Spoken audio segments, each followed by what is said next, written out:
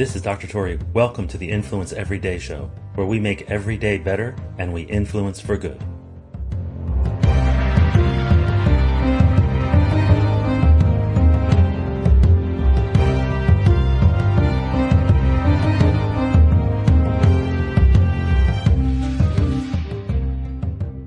One of our biggest problems in communication is that we tend to do things off the cuff, without planning, without being very deliberate. This is Dr. Tori with the Influence Everyday Show. Today, we're going to go over what it's like when you've had an absolutely awful day and you're just arriving home. Now, in that moment, you have some options. You have some choices. You've had an awful day. Perhaps you had arguments at work. Maybe you underperformed. Maybe someone else didn't deliver on something. Maybe you got into a shouting match, or your job's on the line, or someone cut you off, or you got into an accident on the way home. Whatever it was, you had an awful day.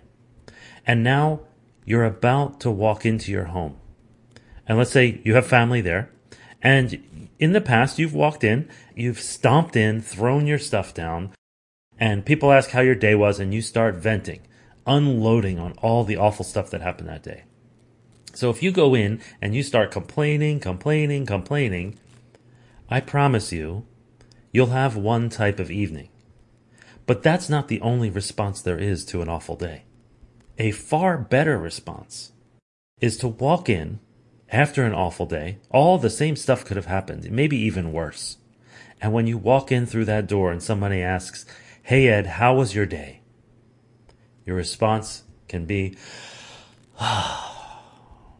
let's just say, "I'm really glad to be home. I'm really glad to be here with you." Something like that. A completely different evening, I promise you. Same bad day. Same, perhaps, venting later. But very different evening. Why?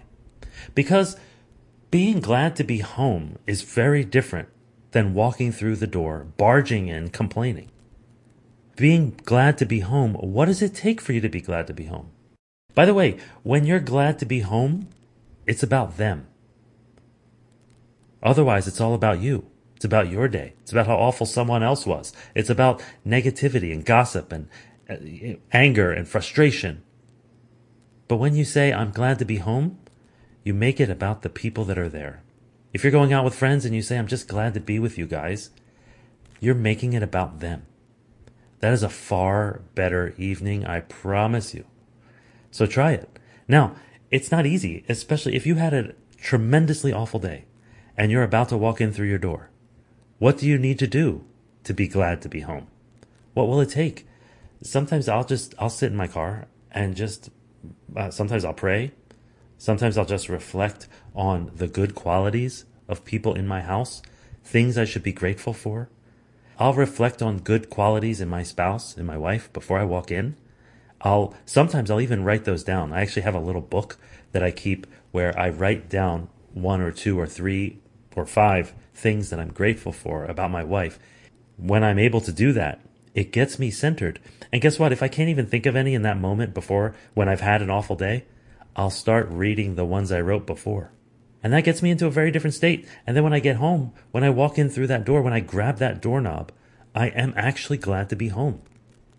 I'm not just glad to be away from work. I'm glad to be with my wife. I'm glad to be with my kids. It's a very different evening. My question to you is, after an awful day, what will it take for you to be glad to be home? And whatever that is, do it. If it's stopping by and, buying something for your wife, or buying something for you, for yourself, your favorite cup of coffee, or indulge in a food that you shouldn't eat, but you really feel like you should right now. Like, whatever it is, what does it take you to get into that state? Perhaps you turn off the car, turn off everything, and just sit there for a moment. Take some deep breaths. Take some deliberate, deep breaths and be present for a moment. For someone else, it might be taking a few moments to pray. Maybe you have prayer beads and you use those things. Maybe you have an incantation or a meditation that you do. Whatever it takes for you, do that thing. Sometimes there's a song that sort of conjures up a mood. Do that. Song from the past that gets you riled up, do that. whatever it takes for you to get into the right state to enter that house, the optimum state. I'll tell you, the optimum state is not barging in complaining. That is not the optimum state anywhere. So what will it take for you to be glad to be home? Do that thing. This is only the end of today's show if you let it be. Who needs to hear what you just heard? Go ahead and share it with them right now. The Influence Everyday podcast is free. We don't sell advertising space, so telling others is the best way to pay us back, but more importantly, it's the best way to pay it forward. If you enjoyed today's podcast, take a moment to rate and review the show. Then check out the additional links and materials that go along with it. They offer more ways to take your influence, your impact, and your relationships to a whole new level. Now go forth and influence for good every day.